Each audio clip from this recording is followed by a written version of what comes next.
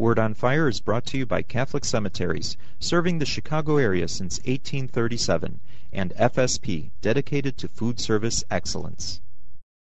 This is Cardinal Francis George, and I invite you to join me for the next few minutes to reflect with Father Robert Barron on the Word of God, which is the Word on Fire.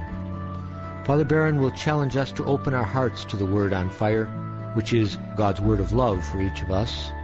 If our hearts are open, the Lord can change and transform us so that we might speak with love about the one who is love. The Archdiocese of Chicago, through the generosity of Sacred Heart Parish in Winnetka, now presents the Word on Fire. Peace be with you. Friends, we're reading during the second half of the Easter season from this extraordinary text in the Gospel of John. I mean the 14th, 15th, 16th, and 17th chapters. Not that we read all of that business, we don't, but we read from it. These chapters constitute what's called Jesus' Last Supper discourse. You know, in the Gospel of John, we don't have an institution narrative, which is to say, we don't have an account of Jesus blessing the bread and the cup and so on. That's in Matthew, Mark, and Luke. In John, what we have, the night before he dies, is a lengthy discourse. Why is this important? This is the night before Jesus dies. This is, if you will, his last will and testament. Jesus telling his followers what he wants them to know. Imagine some hero of yours, someone that you admire, and it's the night before he dies, and he's taking the time to tell you what's on his heart. Well, you'd listen pretty carefully, which is why the Church, in these weeks after Easter, spends so much time with this Last Supper discourse of Jesus. We need, as a church, to listen to what he says. So, the gospel for today includes one of the most beautiful, provocative, challenging images in the gospel. Listen to the Lord now. Jesus said to his disciples, "I am the true vine, and my Father is the vine grower. He prunes away every barren branch, but the fruitful ones he trims clean to increase their yield. Live on in me as I do in you." Jesus is the vine. We are the branches. Jesus is the source of our life, and we are grafted onto him. You know, the author of the Gospel of John loves organic images. Unless you eat my body and drink my blood, you have no life in you. I am the bread of life, Jesus says. Organic, life images. What we need to survive. Something tells me whoever wrote the Gospel of John at some point in his life was probably a farmer or someone that worked close to the earth. That's where this imagery comes from. That great word he often uses, and I've made reference to it before, menein. It's the Greek word for to remain. Unless you remain in me, there's no life in you. Jesus says in John's Gospel, I remain in the Father. I draw my life from him. Just as a plant has to remain in the ground, it has to be rooted in the ground for it to live. Just as a fish has to remain in the ocean or it will die. Just as we have to remain in this atmosphere filled with oxygen if we're going to survive. This is what St. John means in regard to our relationship to Jesus. Jesus Christ is not simply for us a teacher of inspiring words. He is that, but not only that. He's not only a great moral example whom we should follow. He is that, but not only that. Jesus is our life. He's the vine. We are the branches.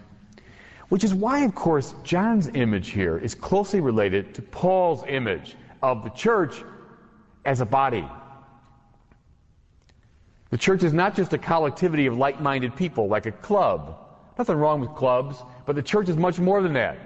The church is a living organism made up of interdependent cells and organs and molecules, living in an interdependent way. Christ is the head, we are the members. Very similar now to John's image, the vine and the branches, the one in whom we have life. Now, what's the implication of all this? Listen again to the Lord. No more than a branch can bear fruit of itself apart from the vine, can you bear fruit apart from me. What could be clearer? What could be less ambiguous? You want to bear fruit? This means in the supernatural life. This means in the life of God. You want to bear fruit. Remain grafted onto Jesus Christ. You're not grafted onto Him? You're remaining somewhere else, drawing your life from some other source? Okay, you won't bear fruit. It's as simple as that. Does this strike us as a little bit overbearing? Maybe a little bit arrogant?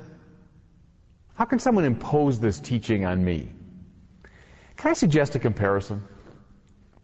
I think in our culture we are very comfortable with doctors, dietitians, trainers, telling us exactly what we must do to maintain our physical health.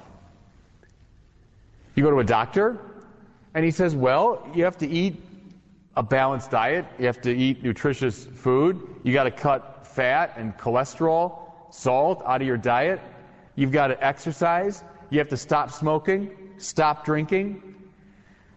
Why? Well, that's just the way the body's built. The doctor knows how the body is built and how it functions. And if you do all those things, those negative things, your body simply isn't going to live. If you exaggerate those misbehaviors, you will die. Suppose you come to the doctor and you say, well, you know, for breakfast I have waffles and butter and syrup and sausage. For lunch I have a Big Mac and fries. For dinner I eat lasagna and I have a big dessert with whipped cream. I never exercise. I smoke 2 packs a day. I drink.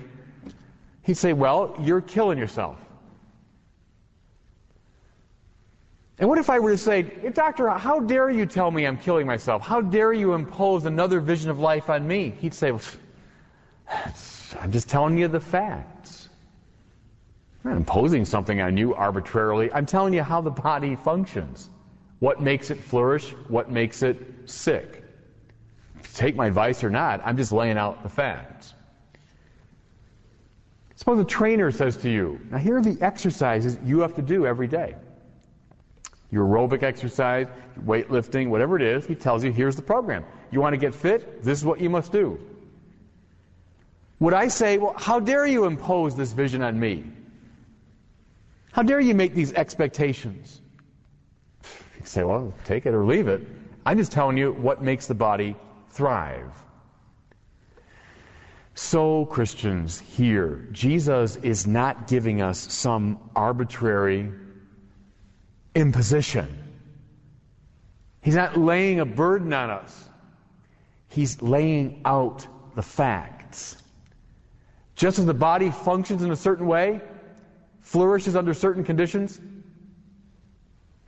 so the soul, so the spirit works in a certain way, flourishes under certain conditions.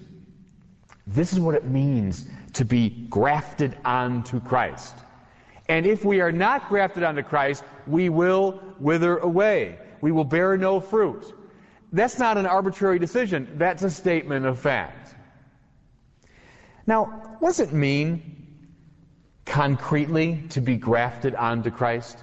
To find our life in Him? Let me just mention now in the remaining minutes a few things.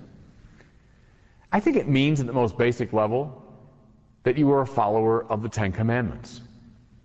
Remember when the rich young man comes to Jesus and says, Lord, what must I do to attain eternal life? The first thing Jesus says to him is, well, you know the commandments. And then He enumerates them for him. Okay, that's the basics.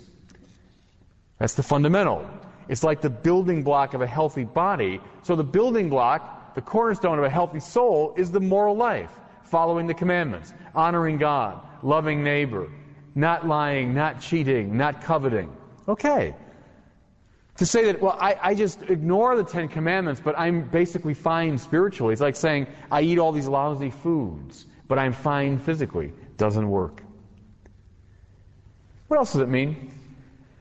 Being grafted onto Christ? I think it means a steady participation in the life of prayer. Prayer is conversation with God, opening one's heart to God. To do it not once in a while. That's like saying, well, I exercise every once in a while, once every 6 months. Well, that won't do you much good. To pray on a regular basis, to pray on a daily basis, to open your heart to the Lord. That's remaining grafted onto Him. Immersing yourself in the sacred Scriptures. Again, not once in a while, on a regular basis. Read the Bible. More to it, listen to homilies and interpretations as people try to explain the Scripture. But let that be a kind of ocean in which you swim, a world of meaning in which you remain and abide. That's part of what it means to be grafted onto Christ. What else does it mean? I think it means practicing the corporal and spiritual works of mercy. I know I've spoken to you about those before. Feed the hungry. Give drink to the thirsty. Clothe the naked. Visit the imprisoned. Pray for the living and the dead. Comfort the afflicted, etc. In other words, very concrete ways in which you participate in the very to-be of Jesus. You live as He lives. Think as He thinks. Act as He acts. Lord, when did we see you naked or hungry or alone and not attend to your needs? Every time you fail to do it to one of these least of mine. Doing the corporal and spiritual works is being grafted onto Christ. What else? Participating in the sacraments of the church. Christians, what are the sacraments? But routes of access to the life of Jesus, where the life of Jesus is made available to us. I'm the vine, you're the branches. The sacraments are these life sources. I would say especially confession and the Eucharist. J.R.R. Tolkien, the great author of The Lord of the Rings, wrote a letter to his son. His son's faith was wavering, and he wrote to his dad and said, it's just bothering me that I'm starting to lose my faith. Tolkien said to him, the first thing you must do, you must stay close to the Eucharist. That's where the life of Christ is found. You know what concerns me a little bit in the wake of the priest crisis that we've been experiencing? I think too many priests stopped going to confession. I know it's a complex matter. There are all kinds of reasons for the crisis, but I think one of them is too many priests stopped going to confession. One of the ways that we have access to Christ. Let me close with this. Some people are lucky in that they are naturally healthy. They don't have to do a lot of exercise, a lot of dieting. They're naturally healthy. But listen, nobody is naturally supernatural. So one thing we can't be naturally is supernatural. You want the supernatural life of Christ in you, you must remain grafted onto the vine in all these ways I've specified. Stay close to the fire. Stay close to the source of life. God bless you. I hope that you were moved today by the Word on Fire. I pray that together we might become a people on fire with love for God and neighbor here in Chicago and wherever these words are heard. Until we join Father Barron again next week, I'm Cardinal Francis George. God bless you. You want the kids to eat healthy foods. They want fast foods and sugary snacks. What's a parent or school administrator to do? Call FSP. We provide nutritious, kid-tested, kid-approved meal service to area schools. Our quality breakfast, lunch, and snack plans are easy to implement and affordable. Take the guesswork out of mealtime by calling FSP at 773-385-5100. FSP, We're more than a school food service.